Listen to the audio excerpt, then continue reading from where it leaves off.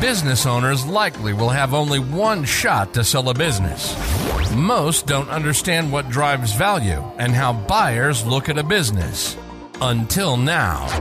Welcome to the How to Sell a Business podcast, where every week we talk to the subject matter experts, advisors, and those around the deal table about how to sell at maximum value.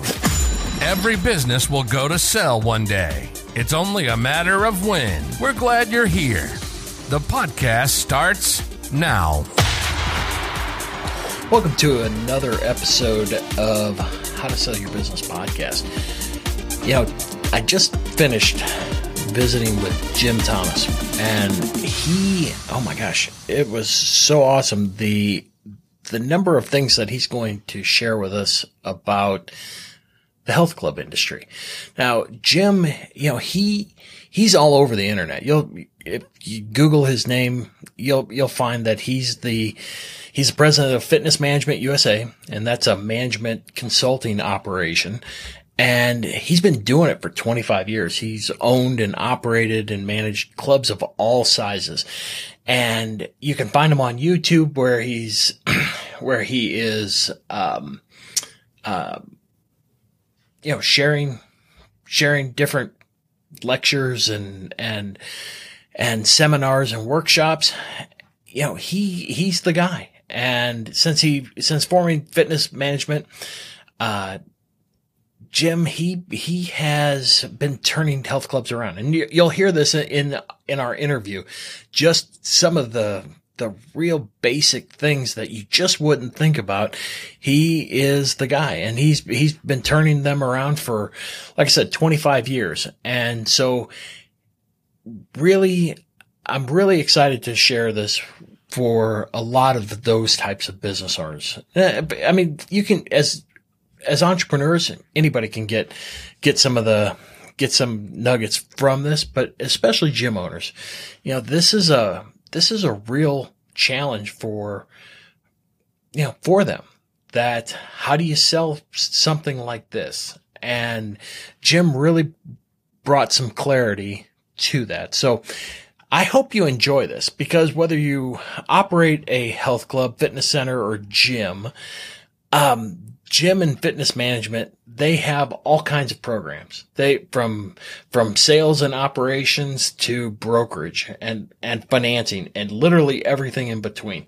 He's one of those guys that you can tell by how much, the amount of information that just flowed from him. You know, he's been battle tested and stress tested, and he is the guy to help identify value and help create a successful exit. So I hope you enjoy this one. It was a lot of fun for me, and I'm certain it's going to be a lot of fun for you.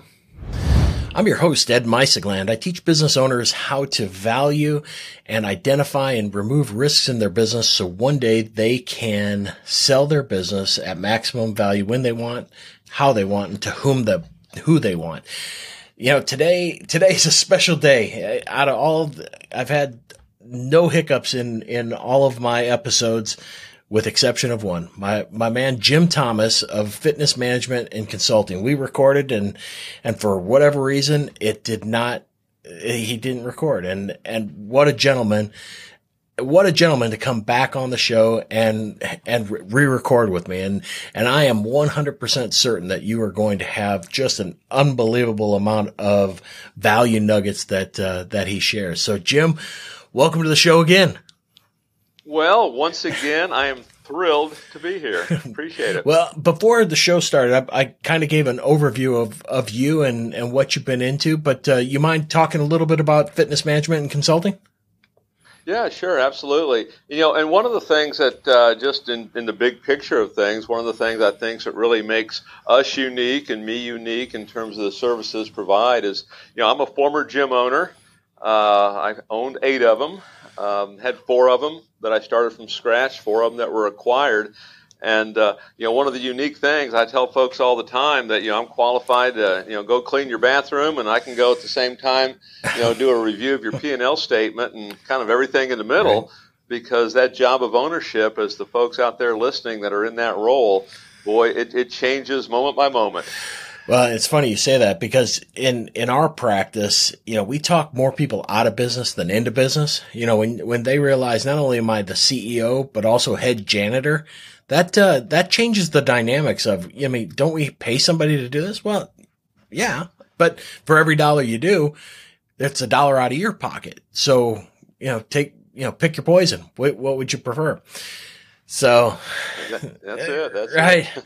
Well, so my first question is how complicated the gym business is. I mean, it's not just an assemblage of assets and build it and they will come. There's a lot, there are many silos, little profit centers all working together to make that gym profitable or marketable or however you choose. So can you just tell me a little bit about the gym business and where do you find the profit? Okay. And so, it's interesting because folks that want to get into the business, there is a tendency a little bit to oversimplify this, that Sure. If you build it, they will come mindset kind of hops in there. But, in terms of profitability, I'll give you some things that we look at here, okay? And particularly with something that's new, and then if it's already existing, we have to work to kind of reach these numbers. But we want to be able to negotiate a lease that at maturity, I'll call that a year, at maturity, that lease represents on a monthly basis 15% of our revenue. We want to be controlling our payroll to the extent that that's going to be at 40%. And so this being a very fixed cost business, we keep our rent in line, negotiate it right, and that's a challenge for some folks that have not done it. They need to get help. And then keep our payroll in line. Now we've got a running shot. I get in some of these that are turnaround situations, and that rent at 40% or 50%. We can many times fix it, but there's some challenges in there. So you want to make sure you start off right. So with the rent, I've always thought that gyms are a destination location. So it's not necessarily you need a lot of frontage. Is that true or not? I would agree with that. When we look at locations, the way I like to look at this, you've got an A location, which is, that's prime spot, prime street corner, all these great things, but you pay big money for it. What I've always liked and what I suggest to many folks is let's look at a B location. Maybe it's pulling from that same demographic area, but because it's a B location, half mile down the road, maybe even a mile, the rent is substantially lower. Now, here's the key, though, is you have to be good at marketing. You have to be good at getting the word out. And if you're good at that B location is perfect. So the radius that you're talking about, if I remember right, it's like 3 or 4 miles is where you're pulling your constituents or your members. Is that right or no? Yeah. Okay. So, I'm sorry, go ahead. No, what I was going to say there is generally it's going to be about a 15-minute drive time, right? Okay. And which is about a 3-mile, radius. But here's the thing for folks to think about when they're doing this. The greater job that a gym owner does of creating differentiation, providing a different product than what everybody else in the market is providing, this will expand. That pull radius. You'll pull from a further distance. So there's a lot of things we want to be thinking about here. So when you say that, though, when you're the differentiators, the different types of, are you talking different types of exercise? Like, you have your normal, the bodybuilder types that are, just using free weights, machines, kettlebells. And then you have like CrossFit, you have Pilates, you have, what other, I suppose fitness silos are we talking about? Yeah, when you start looking at differentiation, I can use some things you see out there right now. Okay. Without kind of naming names necessarily. There's products out there that'll charge $10 a month. And you mention their name and everybody knows it's $10 a month. I get it. And that's a massive differentiation. I get it. Compared to most folks. You got others, maybe they're running a women's only operation. That is a significant differentiation because there's a lot of women that don't want to be in that co-ed environment or won't even go in. Sure. Given that. You've got some that are open 24/7. You can work out at 2 a.m. if you want to. Yeah. And if you're where you have hospitals or maybe auto manufacturers, those are some good places for those. Those are some more of the obvious points of differentiation.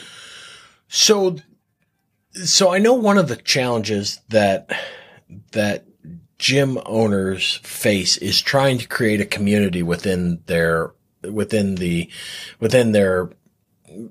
pool of members that everybody kind of gets along and everybody is, taking the same classes and they go out for beers afterwards and that kind of thing. How does an independent create that? I mean, I know CrossFit kind of has that vibe where you see the same people over and over again and we're all in this together. But how do you make that, inviting atmosphere? Because that makes a sticky client, Absolutely. It's a fabulous question, maybe the question of the day, because it gets back to, attrition and, how do you retain your customers? And what you're looking for, you use this word, that sense of community. Mm-hmm. And in very simplistic terms, here's what I would suggest that any club owner want to look at. Are you treating your members, are you treating them like they are consumers? Or is it a sense of community? Are we providing something? We're doing it for free. We're doing it to help. We're doing it to benefit them. We're a resource center to them. Or are they simply consumers? Because the big mistake that I see is we say we want a sense of community where we're going to provide all this, but the reality is we're really looking at them like they're consumers. Now, that's not to say we're not going to sell them something. Sure. We're going to have all that available, but there's a big mindset shift right there in terms of how you view your customer. Well, right. And one of the nuggets that you shared last time was the proactive manner in which you red flag your clients or your members that are perhaps flight risks, and you do some outreach to retain them. So can you circle back and talk a little bit about that? Yeah. So in terms of retention and keeping our members, when a customer comes in, and I get asked this question a lot, hey, Jim, what should you say when somebody wants to cancel? Well, let's try to not be in that situation, first of all. Right. And so what we suggest that any club does is every day when you come in, you want to pull a member usage report. And depending on where you're at, every club's a little bit different, but let's just say we're going to identify being an inactive member as coming in 4 times or less the previous 30 days. Okay. And so every day I'm pulling a member usage report of folks that have been in 4 times or less. And I'm going to start making phone calls. And this is a brand new kind of CRM category. Sure. I'm going to call, and I'm calling with the idea to nurture, to help maintain interest, maintain desire, be a resource center, be a servant. Because the data tells us every interaction we have with that inactive member, they're now 20% more likely, to come back in. And it's highly effective if we'll do it. Yeah, I was going to say, I'll bet it is. Because if I got a call from my gym saying, "Hey, we haven't seen you in a while. You may want to think about getting your butt back to the gym." That would be an interesting. That's certainly a differentiator. In all my years, I have not known any gym owner to have that type of outreach. That's not a regular thing, right? So many folks don't do it. And I would say, the lion's share of the folks that I talk to, me coming in, are not doing it. And it's one of the things that we encourage because, all the time and effort and money that goes to acquire a new customer, to not have a similar system on the back end to save that customer, is kind of crazy, because ultimately what you're trying to create is this member experience that, keeps them wanting to stick around. Well, you made mention of something I wanted to ask is the customer acquisition cost. I mean, and I know it probably varies between markets, but I mean, what should it cost for you to acquire a customer? It could be expensive if you're not careful. And Sure. here's what happens. Okay. Is most gyms, what they will do, they'll set up like Google AdWords, and maybe it's a $300 budget. Okay. And now one of the problems you have sometimes is we're not tracking that, so we don't know, right? Yeah. And then we'll do some kind of a digital marketing program. And these digital campaigns, not including the actual advertising, I mean, they could cost you $1,000, $1,500 a month, and maybe you get 50 good leads, and maybe 25 of those you get to talk to, and maybe you sign up 12. So it can get expensive if that's all you're doing. But see, that's where really you have to understand all the moving parts here, because there's a lot of things that are going to cost you little or nothing. Member referral programs, former member programs, that I call alumni. And I give you an interesting stat, Ed. There's currently more former members in the U.S. than there are current members. Really? And that's not really pandemic related. Sure. It was that way before the pandemic. There's just that much of a churn. But the beauty of it is most folks will look at them and kind of ignore it.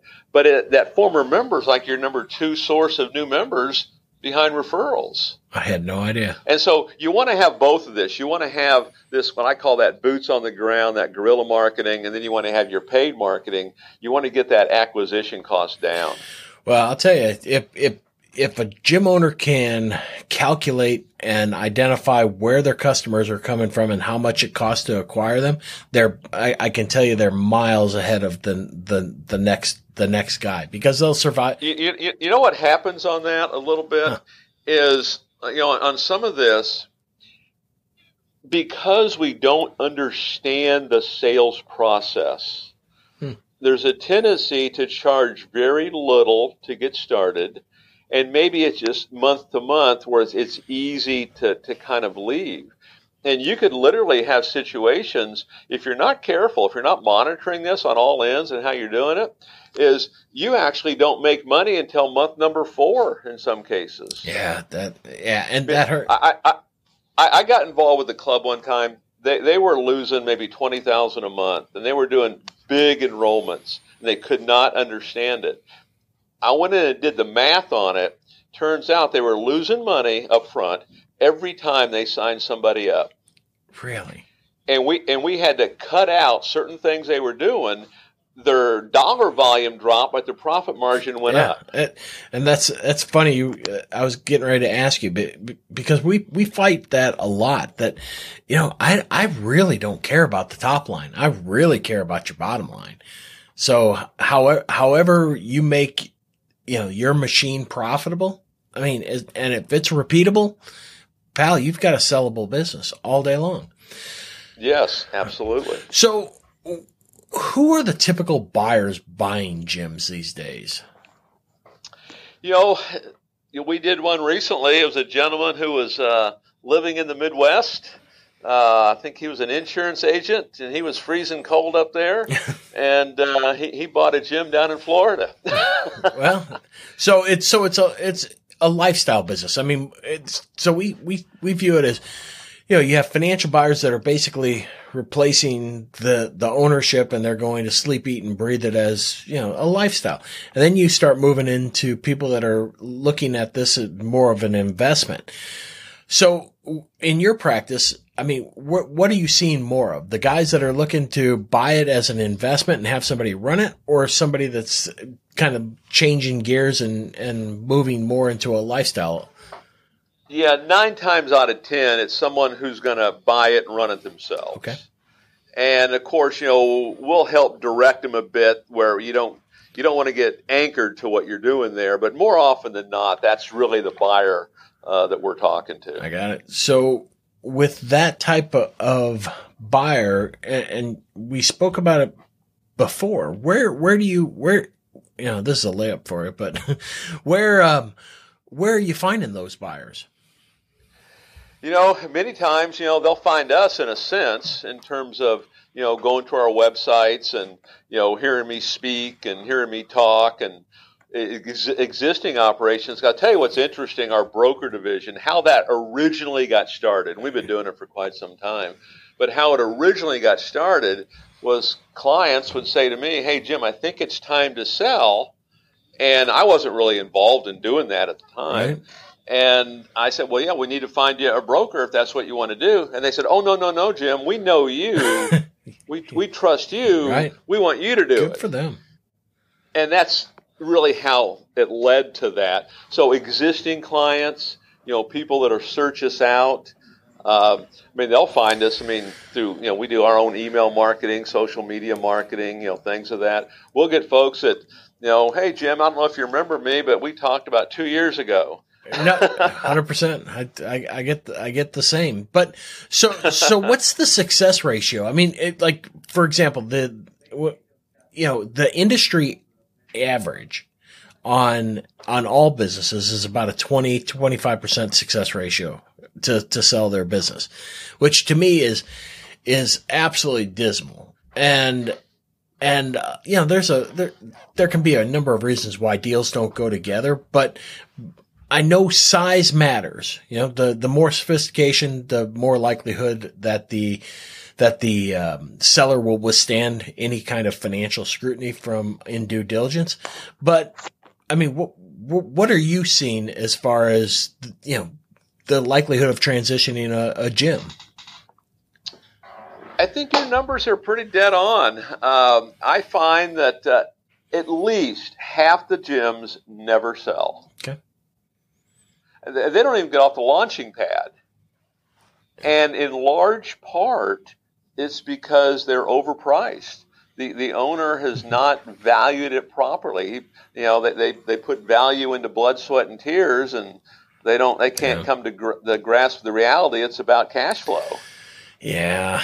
So, yeah, boy, that, and again, it's across all industries. Valuation is always the challenge. I've been called the grim reaper of business valuation, and I get it. You don't want to hear that perhaps what you've worked and sacrificed for is not as appealing as you might think to a third party. Right. So how are you coaching them to make more of a saleable business? Well, there's a few things, and actually, we actually just took on a recent client like this. They were looking to sell. They wanted to kind of get out, but we didn't even really do a valuation. We could look at the numbers pretty quick, and we could pretty well tell them this was not going to be a successful Sure. attempt at doing this. It was pretty significant. And we had a few conversations, and so what are we in the process of doing?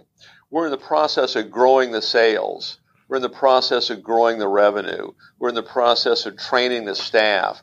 We're in the process of, it depends on where you're at financially, but we want to keep the gym looking as new today as the day that it opened. And so if you're short on funds, maybe we'll put out some new carpet, we'll paint some walls, we'll do some different things. But we're trying to bring this thing back up, because if your sales are trending up, right?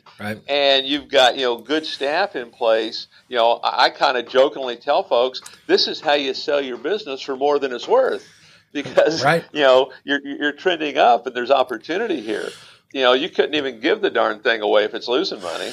So a lot of challenges that the business owner faces when you bring in, like, hey, if you have the runway and you're willing to, give me a year, 2 years or whatever, I'm telling you, you can make another turn on your multiple. So I guess my question is, how, when someone hires you, and I know it depends on the scope of what you're doing, but how quickly can you start seeing return on that investment? because I know that's probably real hard for, especially gyms that are struggling. You know, it's hard to take that, you know, what they are making and plow it back into consulting. You know what I mean? Yeah, and I get it's an interesting question because it's not as difficult as you might think to start seeing results quickly. Okay. And there's a couple reasons for it. Number one is a lot of these folks, when the business is trending down, they're not maybe doing everything they should or could be doing, right, to make it work. Mm-hmm. And one of the common things that I'll do in nearly every situation is we'll do an analysis of the existing assets. Okay. The website, how you answer the phone, your sales process, your referral process. These are things they're already spending money on. So we're not spending more money. We're just doing a better job with what they already have. I mean, something as simple as putting Facebook Messenger on their website. Yeah. Can get you a sale a day. Yeah, I remember you saying that. I could not believe that was the low-lying fruit you were talking about. That Facebook Messenger. I can totally see it, you know, and because I asked you what in the world is someone going to ask on Facebook Facebook Messenger, and you're like, well, that's a real easy one. You know, what are your hours? How long are, you know, what's the pricing structure? You know, what's the classes and so on and so forth. And I once you said it, I totally understood it. But I'm with you. I think you're right that there is a lot of opportunity with little to no expense outside of the consulting cost, because you're not adding layers, you're just fixing what's broke. That's it. And there's one simple secret to it. For these folks that we talk to, they have to be ready to make a change. Yeah, that's always the hard. That's the one simple. Yeah. That's the one simple key to it. If that's in place, really sky's the limit, and you can almost start having some results day one. Believe it or not, just because it's simplistic kind of things. Things like getting a referral, or heck, maybe putting out a press release, right? You know, right. Does the media even know you're there? And none of these things cost anything. No, that's right. That's a I don't want to say a funny one, but that's interesting that you had, you know, that it can go that quick if you have, you know, I don't want to say if you just believe, but if you know, if you're willing to buy in or give it 30, 60 days, you know, you can recoup that cost associated with, you know, the consulting. I get it. I meant to, I don't think I asked you last time, but what's easier to run and operate, a co-ed gym or an all-women gym? Oh, you know, from a process standpoint and everything you look at, they're identical. I think the key is that, you know, where's your passion? I've owned both of them, actually. Yeah. I've owned women-owned. That's why I'm asking. Facilities, and I've had co-ed facilities. I found them no different. Now, I will say this, in the co-ed facility, your cost is a little higher because your equipment cost is higher, because you're having to buy heavier equipment because the guys are lifting some real heavy stuff. Okay. Whereas the women aren't really lifting at that level of weight training and things like that. But to me, they're identical. I think it's where your passion is and what you like. I'm personally a fan of the women's only business. I'm a little surprised you don't see more of it out there. I think it really would open up a marketplace to a lot of folks that are not currently attending facilities. Well, I think, and I don't know if it was in your neck of the woods, but we had curves. And so they kind of evaporated, and I don't know what happened to them, but I know that kind of was in your same bailiwick of, you know, women, you know, that women owned or women, you know, businesses that are geared toward women would be successful. So I don't know what exactly happened. You know, it's interesting on those guys, and I was never really involved with them, and they were just, you know, south of where I'm at here a little bit. But in large part, a lot of that growth on that type of operation, it came in these communities that were maybe under 200,000 people, where it was easy to get a low rent. It was easy to advertise, easy to market. Okay. And a lot of those places, 100 members, maybe 200 members, and it worked. And as they started hitting, okay, we're kind of full, we need to expand, and now all of a sudden we're going to go into Los Angeles and Dallas and Atlanta. The rents were much higher. I got it. You had much more competition, and it didn't lend itself to who their customer was, that franchisor. I get it. That wasn't who it was. Well, since I brought up the franchise, so we talked men and co-eds. So franchise versus independent, which I don't want to say which is better, but I mean, in your consulting, what are you seeing as the superior? Is there that much difference? I guess is my that's where I'm going. I'm a little bit. I try to actually compete against those franchises. Okay. I mean, that's part of my marketing. No franchise fees, no long-term contracts, right. no royalties. Because bring a consultant on, just pay for what you need, Yep.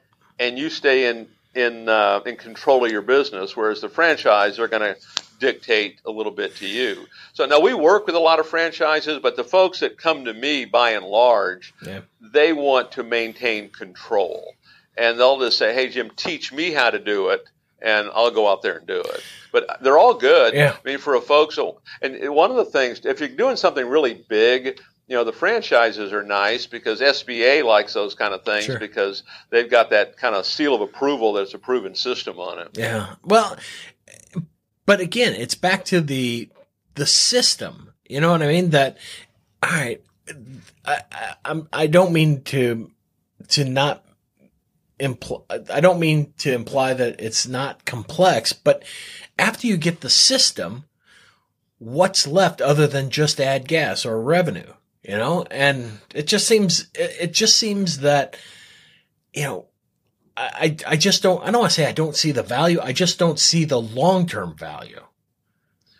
Yeah, I mean, it's like anything that you're doing, everything has to evolve. Right. I mean, everything is going to change. I mean, you can look at when I was building them to what they are now. Heck, I can look at my consulting business and what it is today and what it was 10 years ago.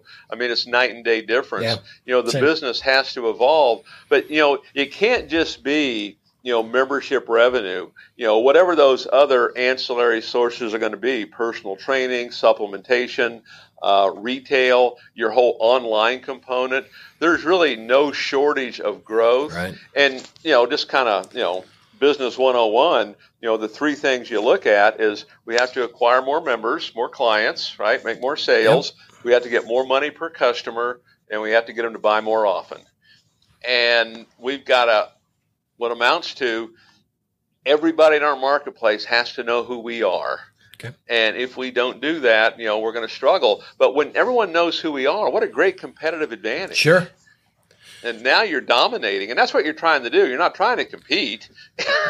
Yeah. It's funny you said. So my wife was talking about, what appeals to her at a gym. And the funny thing is that her and, her little group, it's about the cleanliness of the facility, not necessarily, the hours. I mean, it's nice that they have equipment and this, that, and the other, but it's like the cleanliness, is this a dump to go to the go into the bathrooms, which to me is another, I don't want to say low lying fruit, but if you look at, the funny thing is if you look at Google reviews or, some of the other review sites, one of the primary complaints you see has to do with cleanliness and hygiene and things like that. So I think that's another area to consider, low lying fruit. You know what I mean?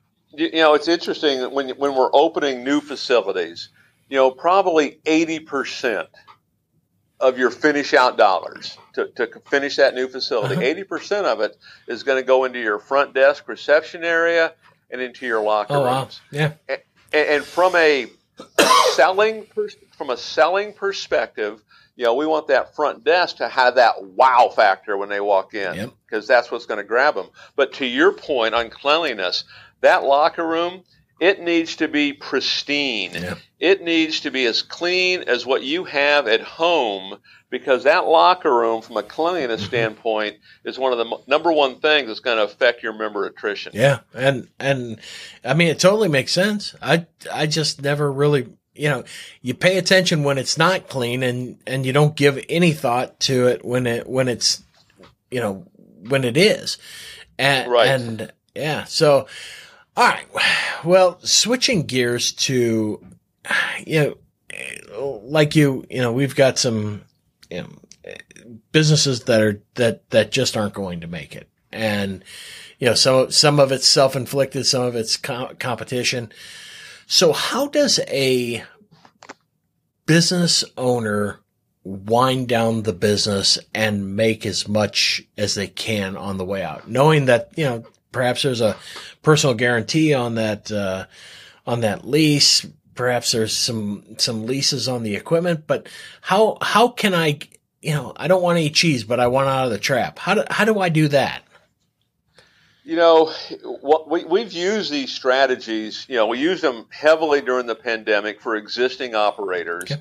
And I want to answer this a couple different ways, because the rub there a little bit is that personal guarantee on that lease. Now, some of this will depend on that relationship, you have with the landlord. Whether you filed bankruptcy or not. There's some things in there that can have some effect on that.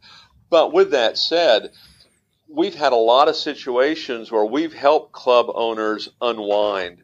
They're getting out of the lease, and they're simply, hey, I'm just going to go ahead and shut it down. Well, here's the reality. Number one, they can and should sell that member base to a local club. Oh, yeah. And it's really a simple process. It's a three-way agreement between the two owners and whoever the building company is. It's a pretty simple process. And for the club that's acquiring it, it can be done for no money out of pocket. And so you want to sell that. But there's other assets that you have. You might have some equipment if it's not on a lease. You might have some equipment. Mm-hmm. But what you have also, you've got website URLs that likely have some SEO attached to them. Someone's following that. Yep. Point those to yours. One of the great ones that I've always loved is, hey, we want the phone number. We're going to point that phone number over to our place. We want member lists, renewal lists, guest lists, former member list. We want all that. We want social media. We want your YouTube channel. There's value in all of this. And there's so much of a tendency, because they don't know how to do it, just to walk away from all that. So how do I? Yeah. So I'm the business owner. I'm like, all right, I follow all that. These are a great list. But how do I value that? I mean, what is, and I'm not a fan of rules of thumb at all. But I'm putting myself in the shoes of the business owner, and I'm like, all right, Jim, that's great, but what's my website worth? What's that URL? Okay. Yeah, and usually URLs, phone numbers, member lists, that's going to push the multiple up or down. Okay. And so let's just say, for example, let me grab a calculator here, and let's just say I've got a facility and I've got $20,000 a month coming in recurring fees. Generally speaking, I'm going to just take that times 3, and that's the value of that, $60,000. Okay. And how you allocate it? Okay. I'm sorry. And then we'll work the deal right now. However, I did it on a multiple of 3. But you know what? If I've got a good URL, if I can get their phone number, if there's some good reviews out there that I can grab on Google My Business, or I can grab member list, maybe I take that multiple to 4. Okay. Maybe I take it to 5.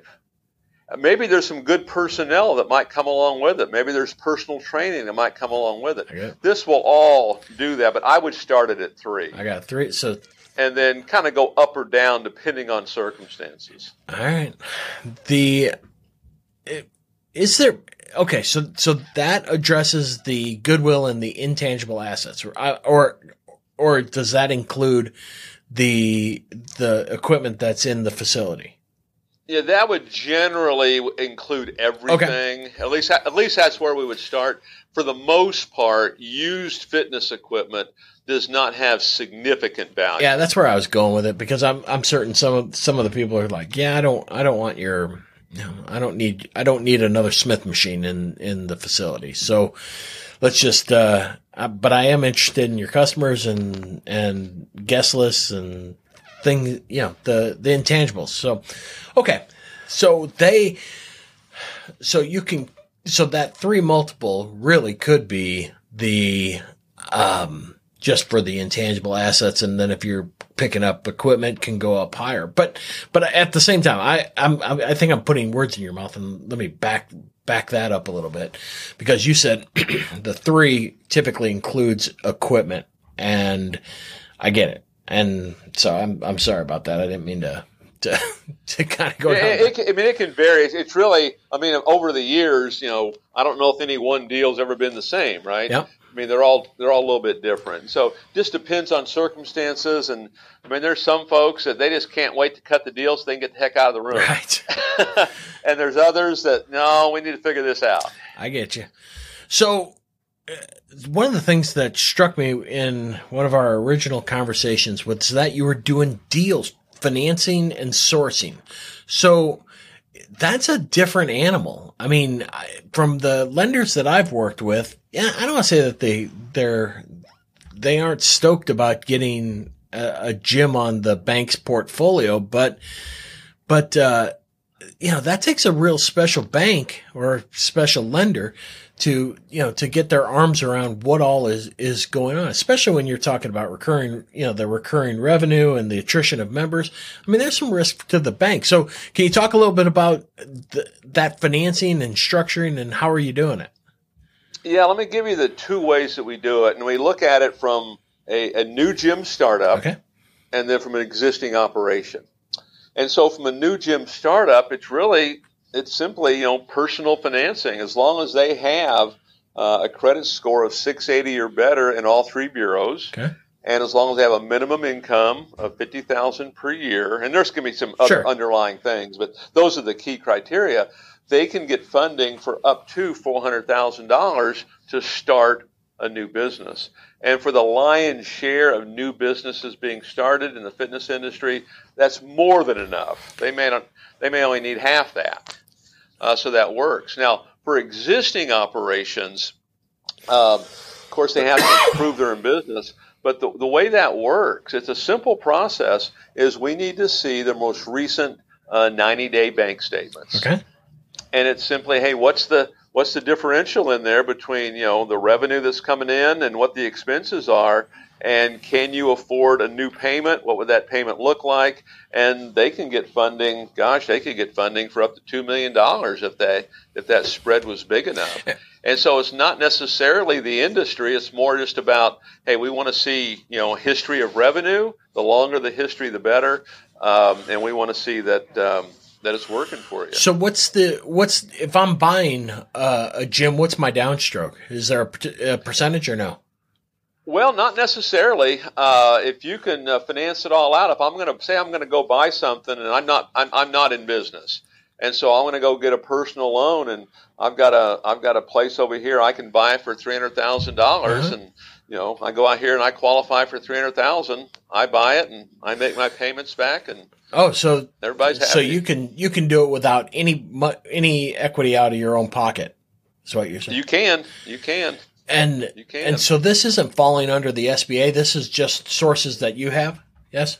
Yeah, that's it. Yeah. The challenge with SBA is a great source, but sometimes it can take a long time, and there's a lot of paperwork, and we're looking for short time and not much paperwork. Aren't we all? What is the turnaround time? So I submit, here's my purchase agreement. Here's 3 years of tax returns. You're going to run my credit. Now what happens? Oh, if you're buying a brand new deal and everything really checks out, I need to see your FICO scores. The higher the better, by the way. And I've got U.S. tax returns. You could probably be funded within a week. Really? Because in my world, time kills all deals. Well, you know that you're in the same. Time kills deals. Absolutely. Wow. It's one of the all-time great truisms. So, all right. So you can do no money down, assuming you have a great credit score, and it would take a week to fund. Boy, it's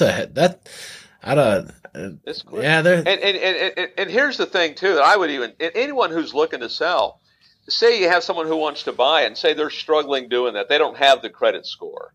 Yeah. Then they can't qualify. So, you got a problem, right? But, for a forward-thinking seller, maybe do some kind of a down payment, do some owner financing, and then maybe a balloon in 6 months, give that buyer a chance to get his credit score up and come back in here and take you out. Oh, that's a good idea. So what I heard you say is, go ahead and do the deal, have a structure. So basically you're talking about refinancing them out for doing the deal. I guess if I'm a seller though, I'm sitting there going, boy, I'm not certain what happens what's going to induce this guy to refinance, what, I guess you could structure it as painful as possible. It's a balloon. A balloon in 6 months, you got to refinance.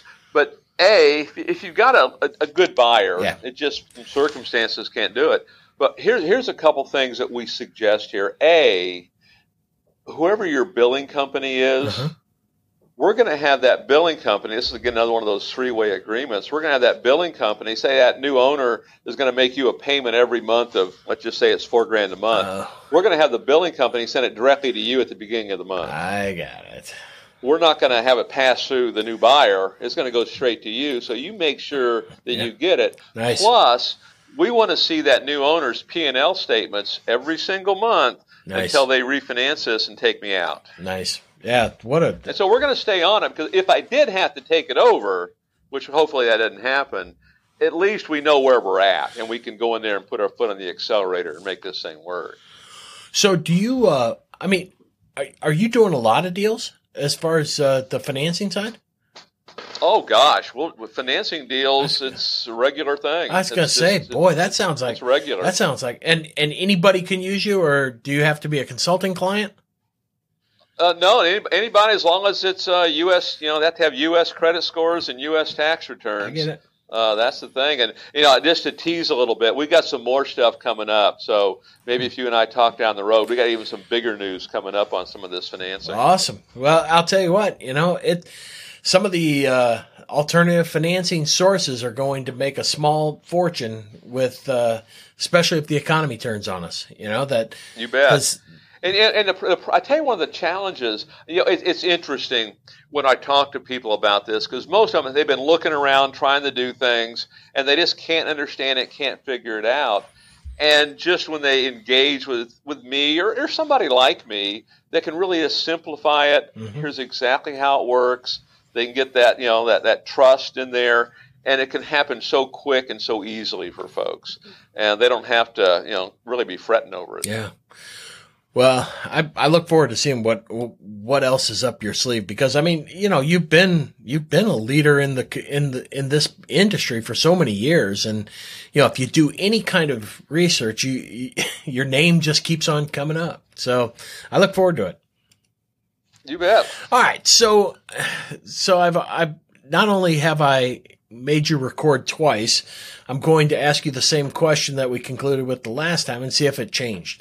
So I conclude every interview with, what's the one piece of advice that you could give listeners that would have the most immediate impact on their business? What would it be?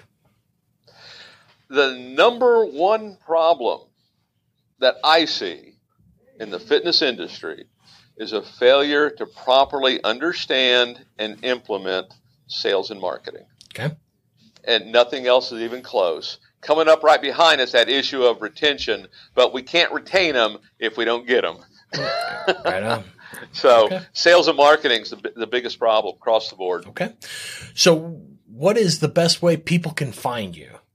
It's a fairly easy, I can tell you, as a guy that found you, I can assure you it is pretty easy to find you. You're at the top of pretty much all the searches. Yeah, you go out, you Google fitness management and consulting, Jim Thomas. You should find us. But go to our website, fmconsulting.net, and you'll get a host of information, a lot of free information there for you, to help you grow your business. Yeah, you have a really robust YouTube channel, and we'll have all of this in the show notes. So don't worry about it. If you were unable to take notes, it'll be there. And Jim, boy, I times two. I appreciate so much of your time. And as always, it was awesome. Great value nuggets. You bet. I appreciate being here, and I look forward to doing it again sometime. Well, this time I think we recorded, so we'll do it in a few months. We'll do a follow up when the new financing packages come out. Oh, I'll keep you posted. We're day to day on getting that done. All right, buddy. I look forward to it. Thanks so much, Jim. All right. Thank you. I appreciate it. Thank you for joining us today on the How to Sell Your Business podcast. If you want more episodes packed with strategies to help sell your business for the maximum value, visit howtosellabusinesspodcast.com for tips and best practices to make your exit life-changing. Better yet, subscribe now so you never miss future episodes. This program is copyrighted by MISO Inc. All rights reserved.